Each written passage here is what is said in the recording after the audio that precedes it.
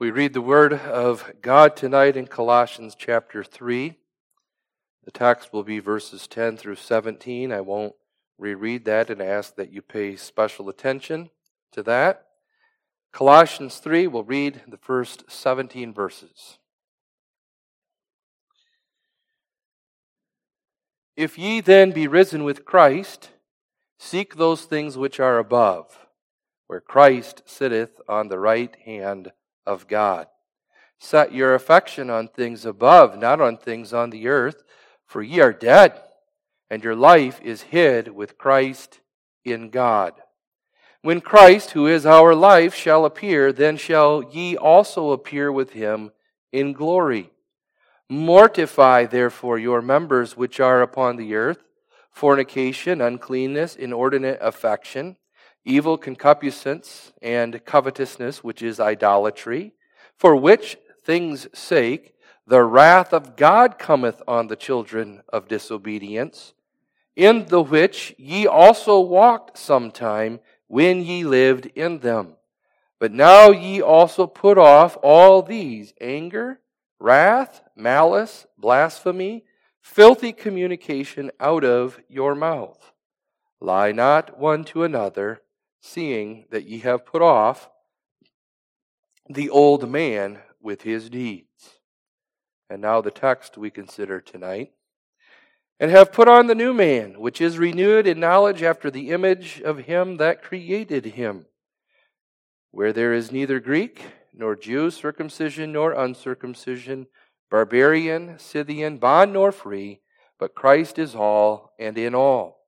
Put on, therefore, as the elect of God, holy and beloved, bowels of mercies, kindness, humbleness of mind, meekness, long-suffering, forbearing one another and forgiving one another. If any man have a quarrel against any, even as Christ forgave you, so also do ye.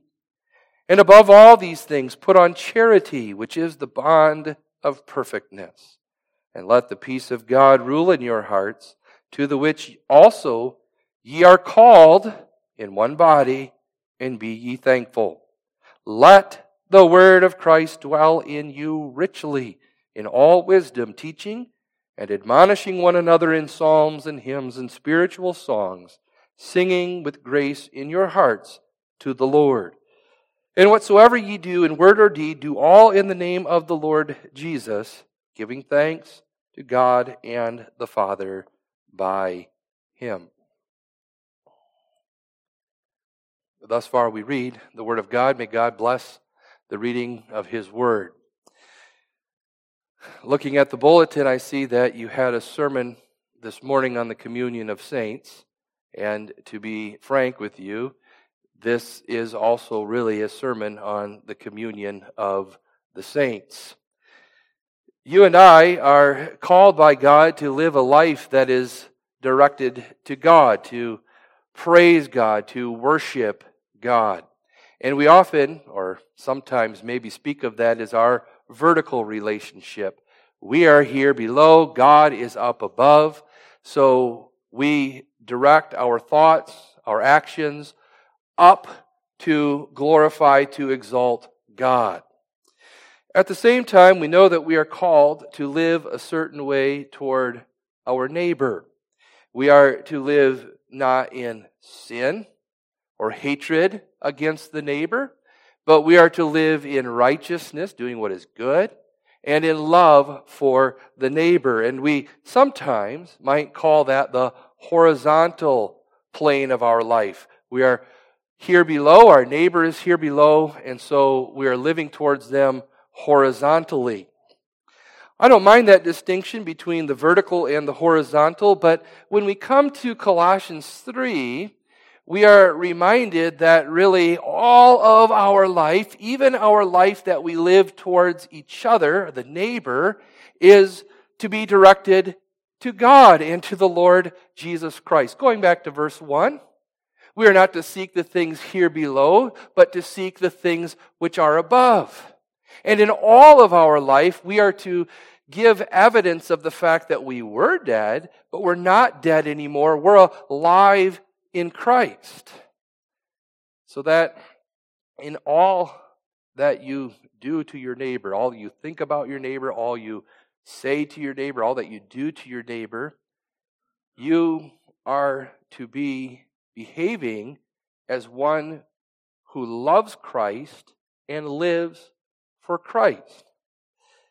That means then that, to put it another way, whenever you look at another person outside the church, but inside the church, you are to see Christ and say, now, how am I to behave towards that person as one who belongs to Jesus Christ? And this is especially true in the church. Here in Colossians 3, the apostle is speaking of the calling of the believer to seek all those things which are above, where Christ is seated at the right hand of God. And he's saying, now, here's what you are to put off the old man and his deeds, all the ways of sin. And now when he comes and says, and this is positively how you are to live, he is not speaking generally the whole of our life. We have a life that we live in the world. There's a life that we live where we have to rub shoulders with unbelievers. But he is focusing on the sphere of the church. He's focusing on the sphere of the Colossian congregation, and now the congregation of First Holland Protestant Reformed Church. Together, not just as an individual, but as a congregation, we are to put off the old man and his deeds and have put on the new man. And we are to live together as those who are filled with Christ. I am filled with Christ is the attitude we must have. And now the person with whom I have to do in the church is also filled with Christ. So that we don't simply live together as those who are told by Christ love each other, but really, we live together through Christ living in us. So I call your attention to the text tonight, living together through Christ. That's the theme, living together through Christ.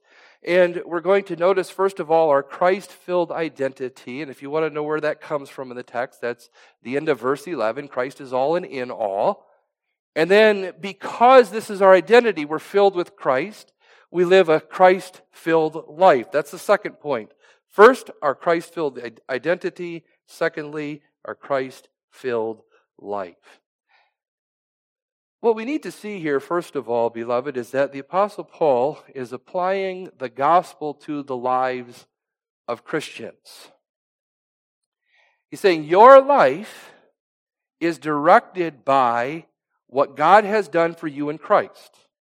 Or to use that idea of an identity, your life is directed by your identity, by who God has made you to be in Jesus Christ. So that there are two errors that we need to avoid. One is the thinking that because Christ has done so much for me, and He has done so much for me, therefore I may expect that God is never going to come to me and say, now there's something for you to do. Here's a passage that is directed to Christians. And the Apostle Paul has already told them, Christ has done much for you. And from the point of view of covering all of your sins, from the point of view of raising you from the dead, and from the point of view of giving to you the resurrection life of the Spirit, Christ has done everything for you. Now, that does not mean that you can expect that I'm never going to say to you, now here's what I want you to do, how I want you to live. That's what some people expect. Christ did so much for me, now God will never tell me to do anything. Well, here we have evidence to the contrary.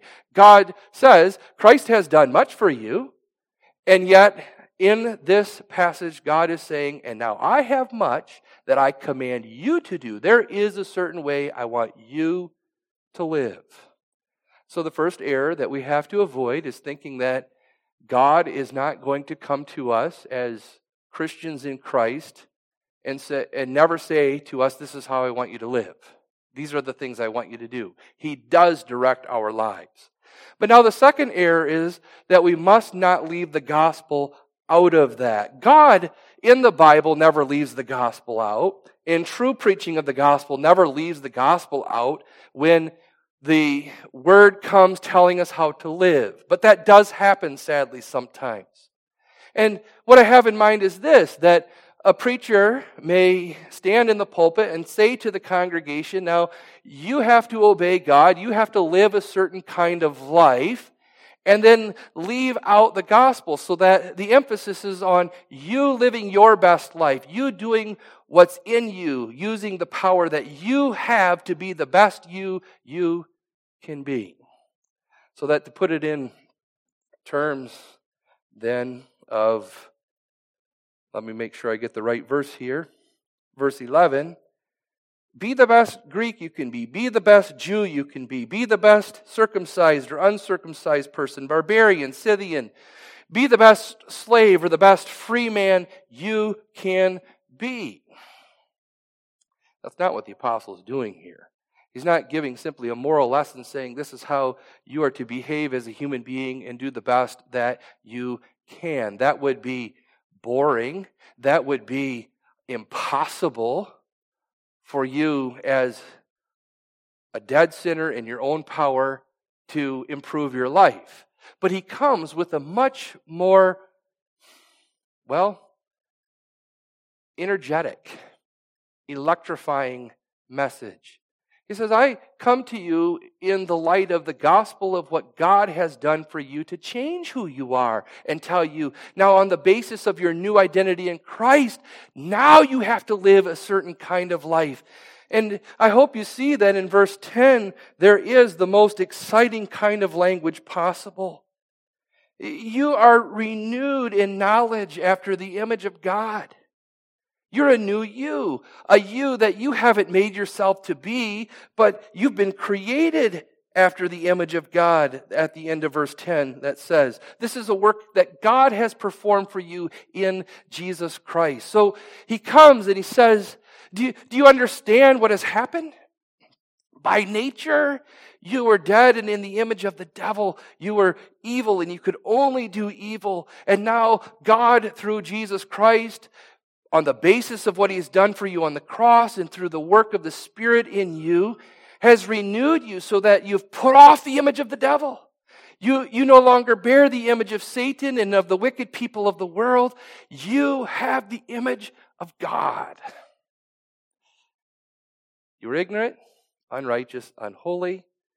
You now have saving knowledge. You know God. And you have righteousness, and we're going to come to this a little later, holiness. You are a wonderfully new creature. Spiritually, a new creation of God. That's your identity. Now go live that way. That's the message of the apostle here in the text. You see how that's gospel truth or gospel identity directing the way we live. And then verse 11 is going on to say, and this is true for everyone who is a Christian. At the end of the day, your identity is not that you are a Jew or a Greek, a barbarian or a Scythian. Your identity is not that you are a slave or a free man, that you have circumcision or you don't have circumcision. If you have been given faith to believe in Jesus Christ, then this is who you are. An image bearer of God, a new creature. Now, because we often are very slow to really grasp spiritual realities and how exciting and wonderful they are, I'll try to use an illustration here that will help some of you to understand what we're talking about. It's as if you have an old rusty car or pickup, and if someone would come to me with my lack of mechanical skills and say, now you You do your best to make this car run, and you make the best out of this automobile that you can, it would still be a very ugly, worthless vehicle. But now imagine that a master mechanic, someone who is a wonder worker with machines, and not only knows how to deal with all of the mechanical parts of the car, but also the cosmetic parts, the body on the outside of the car, transforms that automobile not just into a new machine, but the most excellent, finest machine in all the world. Beloved, that's who you and I are.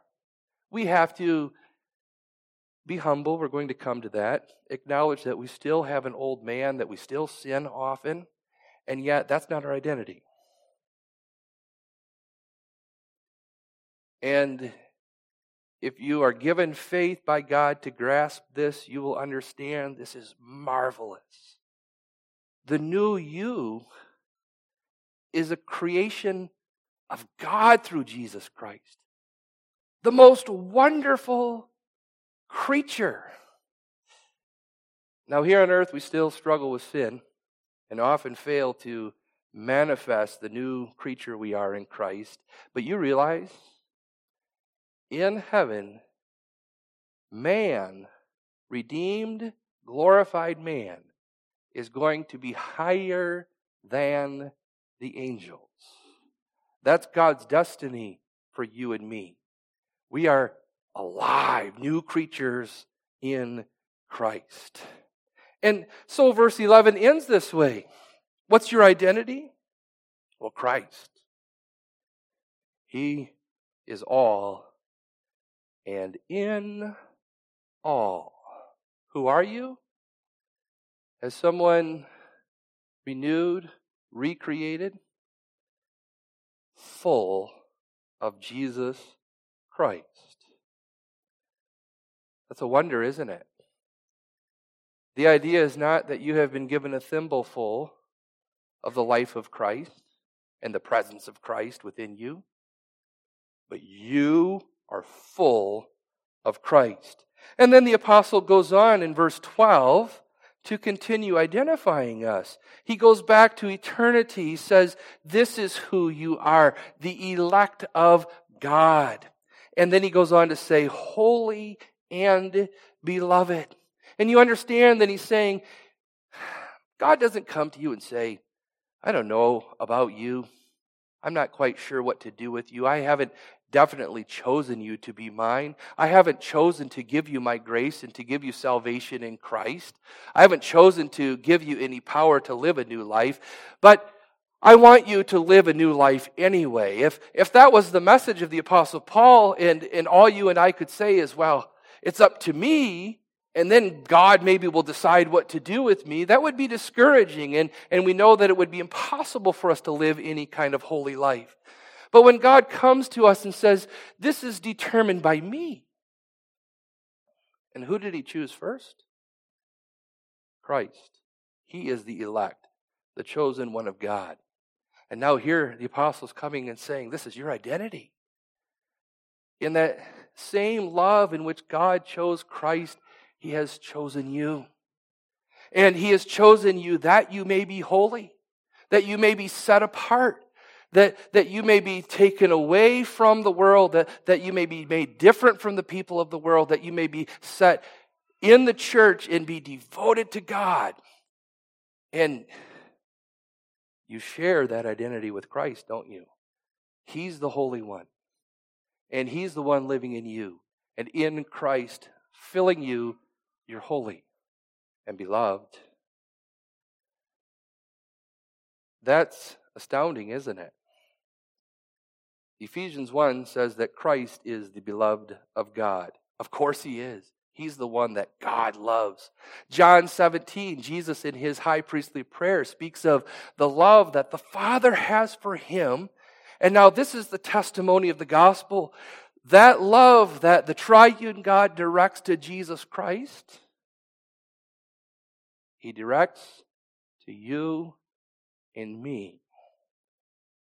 This is who you are. good news. Renewed, recreated, filled with Christ, chosen in eternity by God, set apart by God, loved by God in Jesus Christ. I hope you feel the accumulation of this. The weight of the apostle not only saying one thing, this is who you are, now go live your Christian life, but he's piling it on, emphasizing it for you and me, so that he can get this through to you and me. So that he can give me a message I need to hear.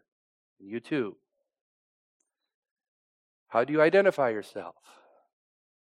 So often, it's some earthly identity that we use. I identify myself by my family, perhaps, or I identify myself by my occupation. I identify myself by my position. I'm a student. I identify myself by my abilities. I'm good at a sport or some other thing that is important to human beings. Or, and I think this is what the apostle is really addressing, the danger of identifying myself by my sin. Still have an old man. I keep failing. I sin every day. And that's who I am, a sinner. And the apostle comes and he's saying, here's the good news. That's who you are by nature. But that's not who God leaves you to be. In Jesus Christ, he's made you this new creature. And wouldn't this, I know it would for me, beloved, wouldn't it make a big difference for you if you would remember this?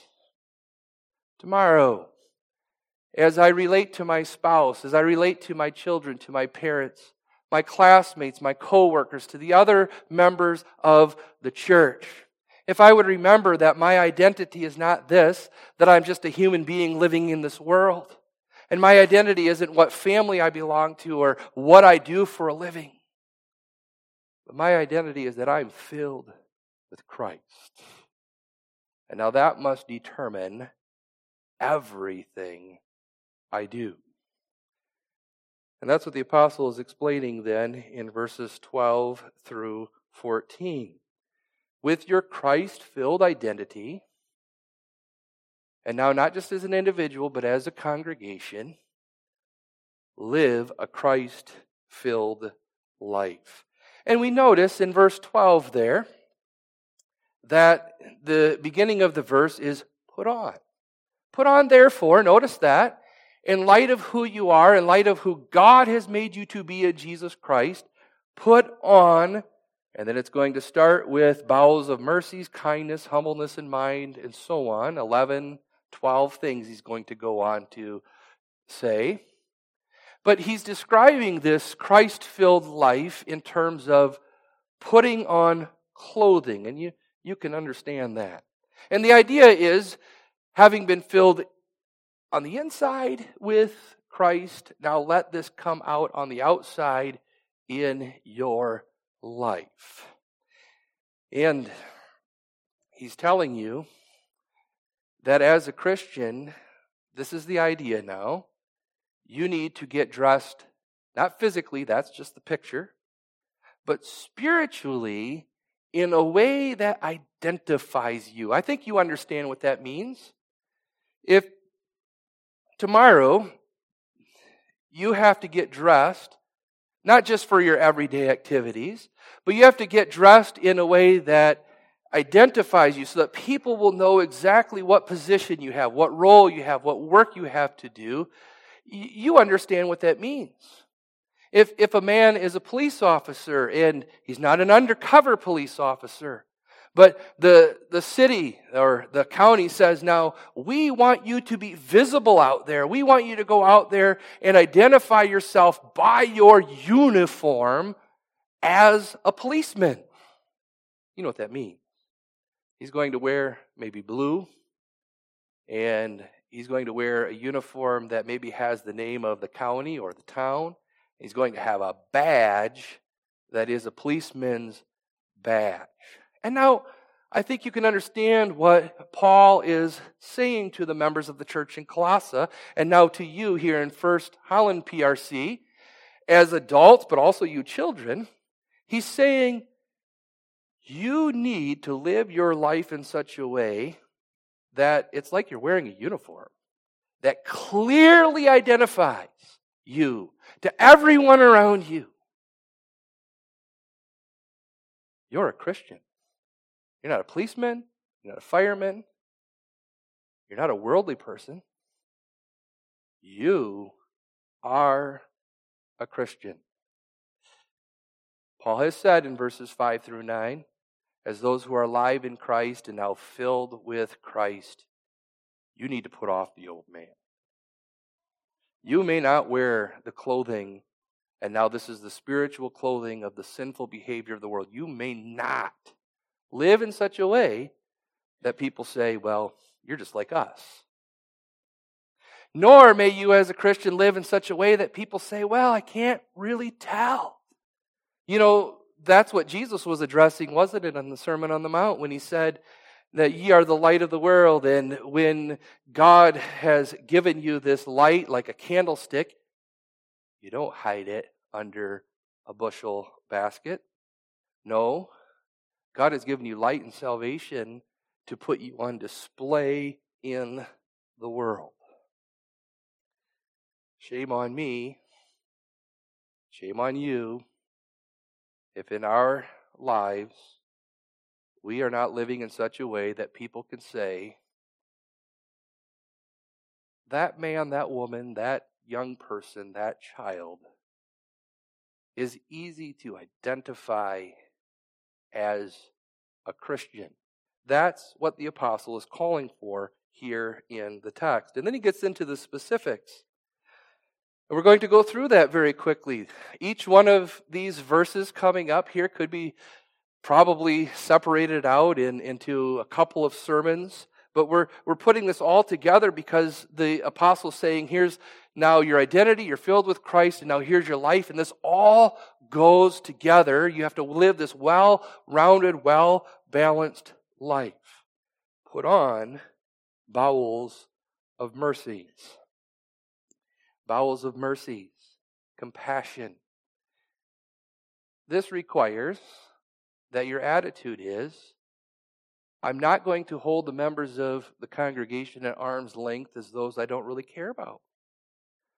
I'm going to pull them in or go to them to get to know them, get to know their needs, get to know the way they may need to be served, and I'm going to have compassion, a desire to help them.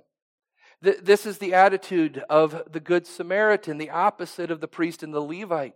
The priest and the Levite were the men who said, we're going to stay on the other side of the road, far away from the neighbor, so that we don't have to have any concern for him. And the Good Samaritan said, this is my attitude. I'll cross the road to get to know you and your need because I care about you. Put on bowels of mercies, and then closely connected to that is kindness. Here, the emphasis is on action. I have compassion for you, that's good. But the Bible everywhere says that's not enough, doesn't it? To say I am aware of your need, and I can even tell you with my mouth that I hope that somehow your need is met, that good is done to you, but I'm not going to do that. That's condemned by the Bible. The Bible says you take the opportunity, you take the gifts you have, and actually do good. Put your kindness into action. That's the attitude, too, of that Good Samaritan, wasn't it? He not only crossed the road in order to show an interest in the man that was beaten there and lying by the side of the road, but if he at that point said, well, I feel sorry for you, I hope that someone comes along and helps you, and walked away, then there wouldn't be a parable of the Good Samaritan, would there? But he anointed that man with oil. He cared for his wounds, brought him to a place where he gave money that he might continue to be cared for. He put his kindness and compassion into action. And then the apostle calls next for humbleness of mind. Lowliness of mind, literally. It's not hard to understand what he's talking about. I am low. That's my attitude towards myself. I'm not high, not in comparison to Jesus Christ for sure. I'm low before him. But now this is where it becomes more difficult, doesn't it? In comparison with the other members of the church, I'm not high. I think of myself as lower than them. I'm lowly in mind. And I do that because I think of myself as a sinner. And I don't think of the sins of the other members of the church, but I know my sinful thoughts, my sinful deeds, how unworthy I am. So, lowliness or humbleness of mind, meekness. Meekness really is the virtue of restraint. That's what it is. You hit me, I'm tempted to hit you back. But meekness says, no, I'm not going to hit you back. You slandered me. You talked behind my back. I'm tempted to slander you, to talk behind your back. Meekness is the ability to say, no, I'm going to restrain myself from doing that harmful thing back against you. It's not easy, is it? But then the apostle adds long-suffering to meekness. This goes with meekness. He's talking about a patience, or the exercise, I'll put it this way, of meekness over a long period of time. That's a challenge, isn't it? In a marriage, or in a relationship in the workplace or in the church. It's one thing to be able to say, someone did something to me that I didn't appreciate. They offended me. And I restrained myself. I didn't respond back to them. But then you live with the reality that this person in your home or in the church doesn't just do one thing to annoy you or to hurt you. But the next day they do it again. And they do it again and again and again. And if you're like me, you'd like to say, give me a reward for showing meekness and restraining myself once. But don't make me do it again. But that's exactly what the Apostle Paul is saying. If you're filled with Christ, you're going to exercise this restraint, this meekness again and again with your brothers and sisters in the Lord. And you will forbear one another. This brings meekness and long-suffering a step further. And I think you can understand this. To forbear one another is to carry each other, to lift each other up, to help each other, to do good to each other. That kindness that we've already looked at. And that's even harder, isn't it? It's one thing to say, I'm going to restrain myself and I'm not going to respond to the evil that has been done to me. It's another thing to be long-suffering and to say, and I'll do that again and again. I'll let my neighbor hit me, slap my cheek over and over, and I'll keep turning the other cheek. But you want me to go further, Paul? You want me not only to restrain myself from responding in revenge and in kind, but you want me to actually look at this person and say, and now I'm going to do good to you? And though you have been evil to me, if I see you need help, you need in any way my assistance, I'm going to do it for you. Paul's saying, yes, that's your calling as one who is filled with Christ. And then he goes on. In verse 13, if any man have a quarrel against any, even as Christ forgave you, so also do ye. Be ready, not because people are worthy of it, that's not forgiveness, but be ready because you have been forgiven to let the sins of the other members go. And the standard is not, well, as you would like to forgive, but even as Christ forgave you. How has Christ forgiven you? Some of your sin? No, all of your sins. Grudgingly? No, willingly, freely. And now think about how much you desire that. How much do you desire Christ to forgive your sins?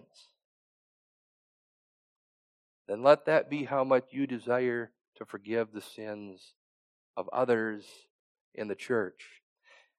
This might be taking some liberty with the text, but we have this picture here of an earthly garment, a wardrobe of clothing that we wear here in the text.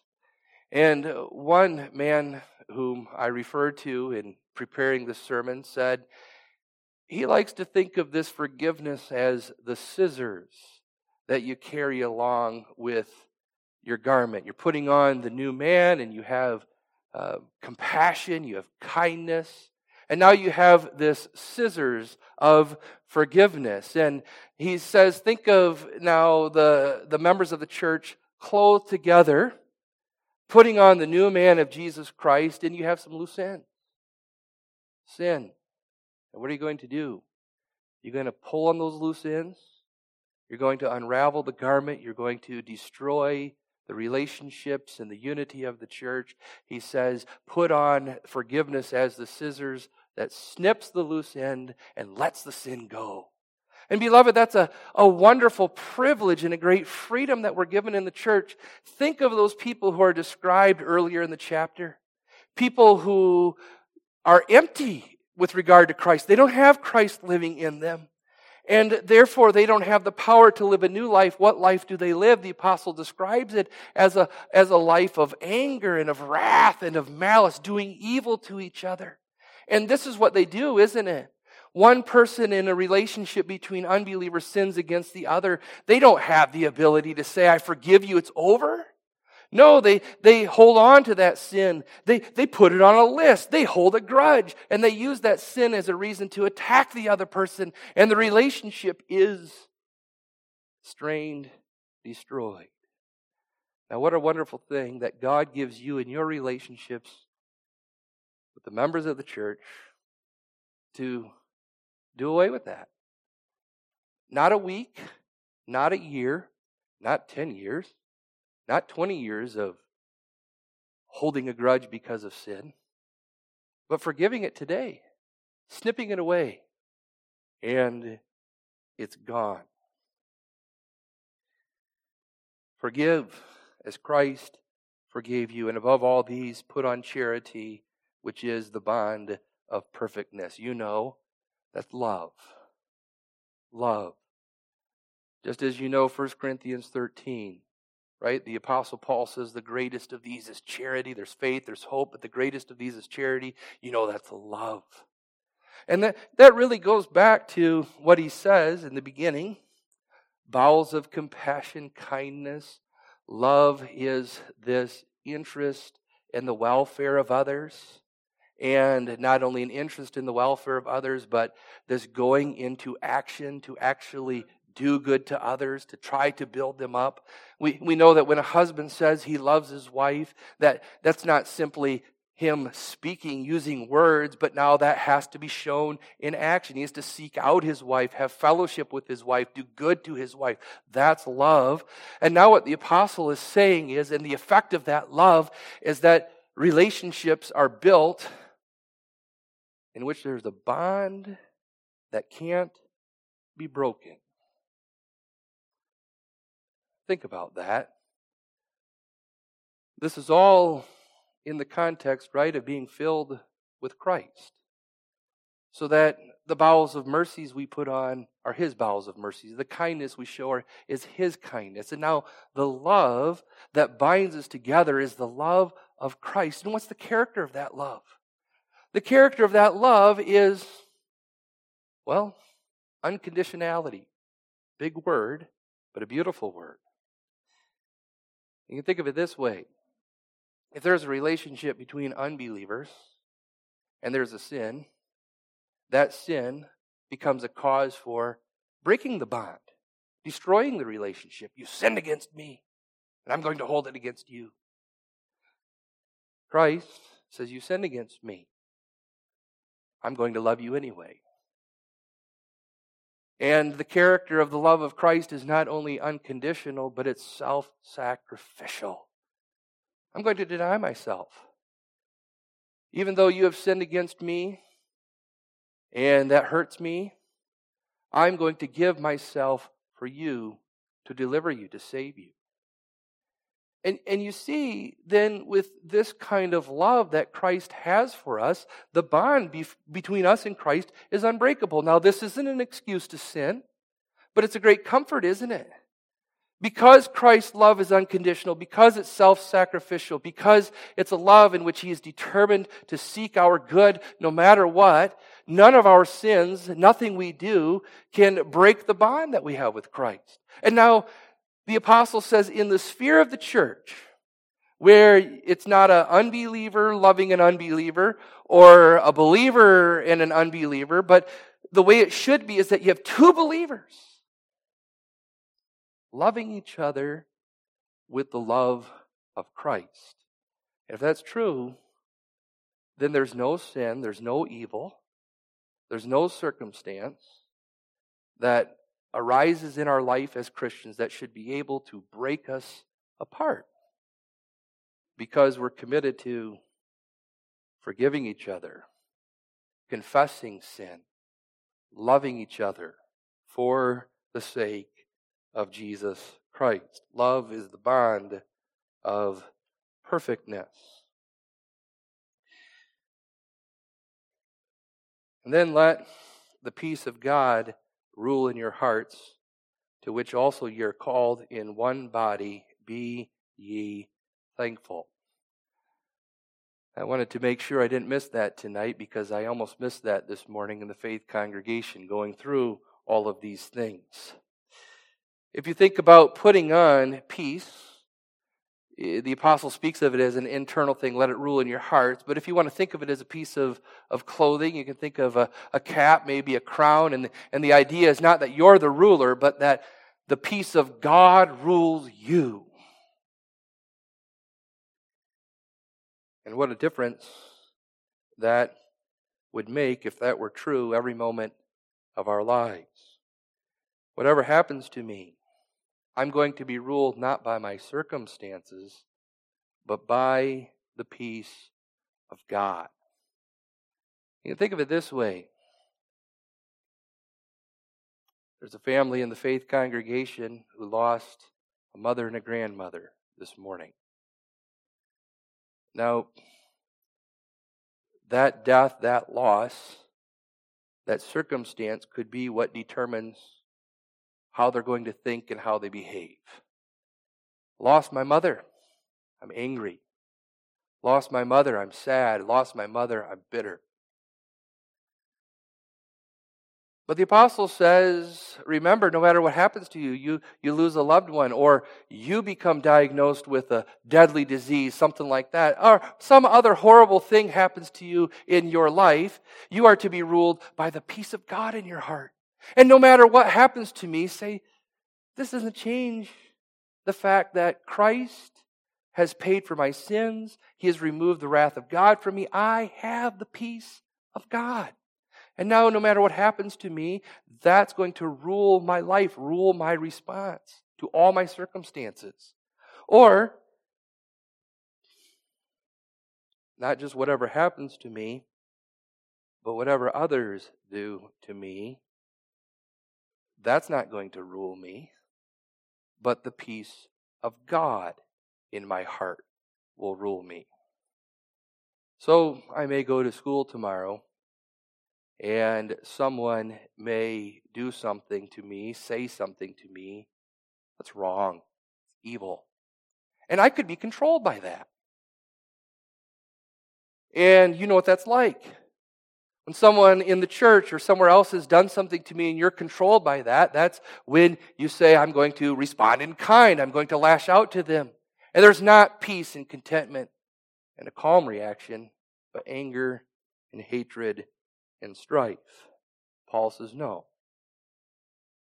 Someone in the church, someone in the school, somewhere, anywhere does something evil to you. Respond with the peace of God ruling your heart. What they do to me doesn't change the fact that I'm at peace with God. And what they do to me doesn't change the fact that how I live must be dominated by the fact that God has set Christ over me as the Prince of Peace. I will serve Him. Then the apostle says here, let the word of Christ dwell in you richly in all wisdom, teaching and admonishing one another in psalms, hymns, and spiritual songs, singing with grace in your hearts to the Lord. And there's a whole sermon there, isn't there? But this all belongs to what the apostle is getting across. You have the life of Christ in you. You're filled with Christ. Now this is part of your life, that you let the word of God dwell in you richly first of all. And you understand the importance of that in the context of Colossians 3, don't you?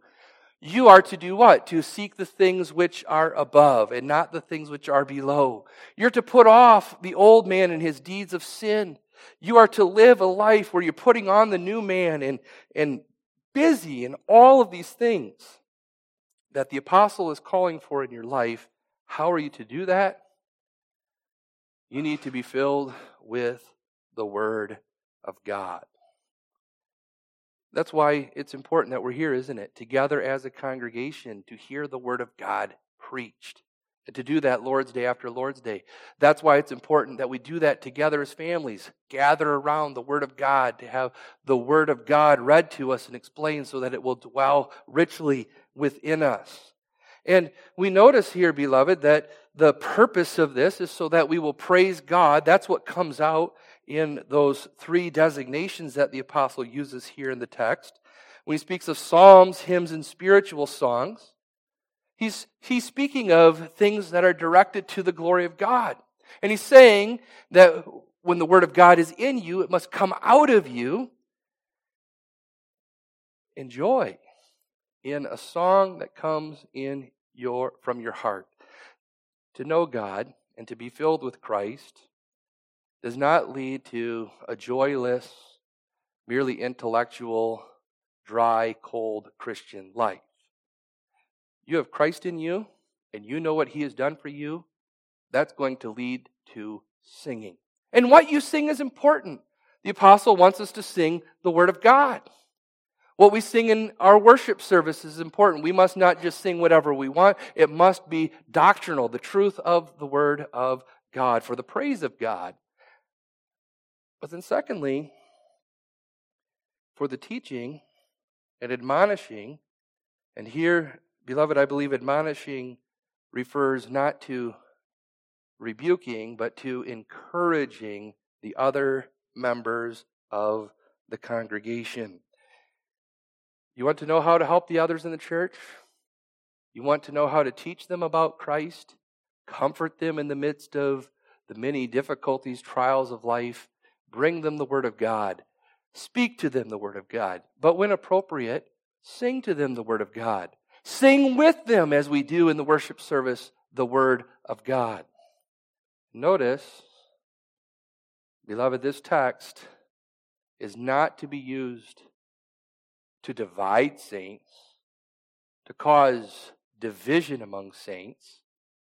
That's what often happens with this verse in verse 16 about psalms, hymns, and spiritual songs. This is about the saints working together to bring Christ to each other. And that's what we have then in verse 17. And whatsoever you do in word or deed, do all in the name of the Lord Jesus, giving thanks to God and the Father by Him. And do you see it? The apostle is saying, I have been giving you all of this instruction about how to relate to each other, how you are to live with your neighbor. And in all of this, you're not to think of yourself really, or even the other person, but do everything for the glory of Jesus Christ. Abraham Kuyper, some of you may have heard of him, is famous for a quote in which he basically says that the Lord Jesus Christ says of the whole universe, mine. It's all mine and must all be dedicated to the glory of my name. The Apostle Paul is basically saying something like that here, but a little bit different. He's saying the Lord Jesus Christ points not now to the whole universe, that's true, but to you, Christian. And he says, your life, all that you are, all that you have, mine. And now dedicate all that you are, all that you have, all that you do to the glory of my name. This is how you show that you are filled with Christ to others in the church and outside of the church. You are the way that Christ reveals himself to other people. And think about the glory of that. There are some people who don't have the Bible, who don't know anything about Jesus Christ.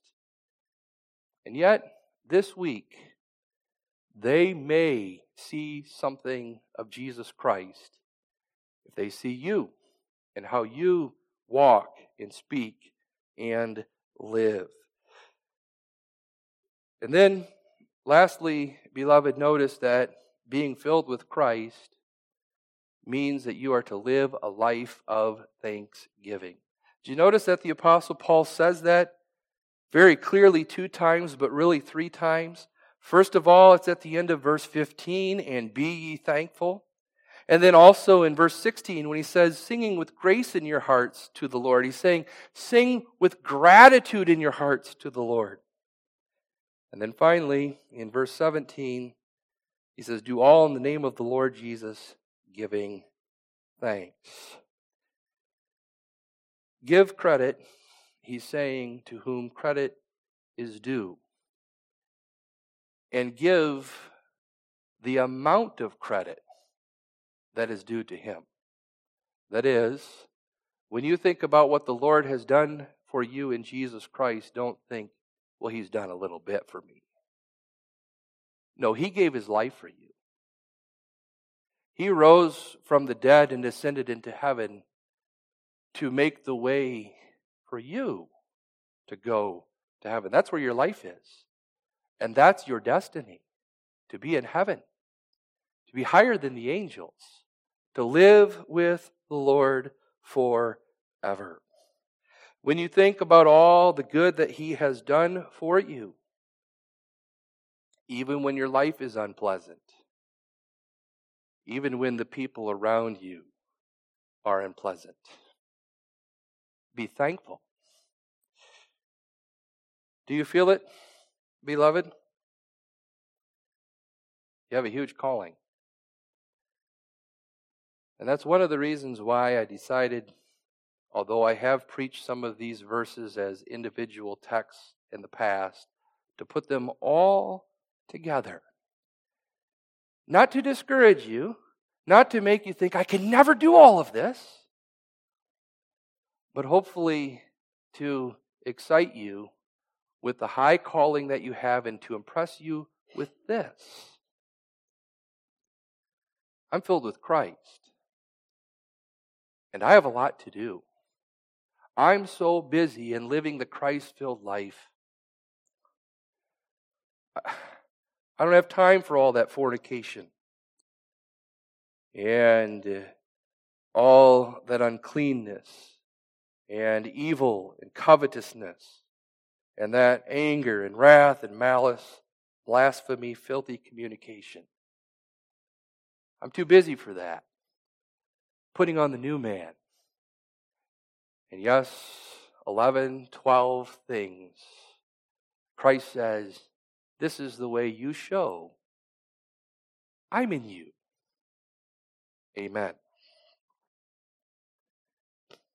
Father in heaven, grant that through thy word we may become conscious of who we are and not forget it tonight, in the coming week, in our life together as a church, and in all of our life.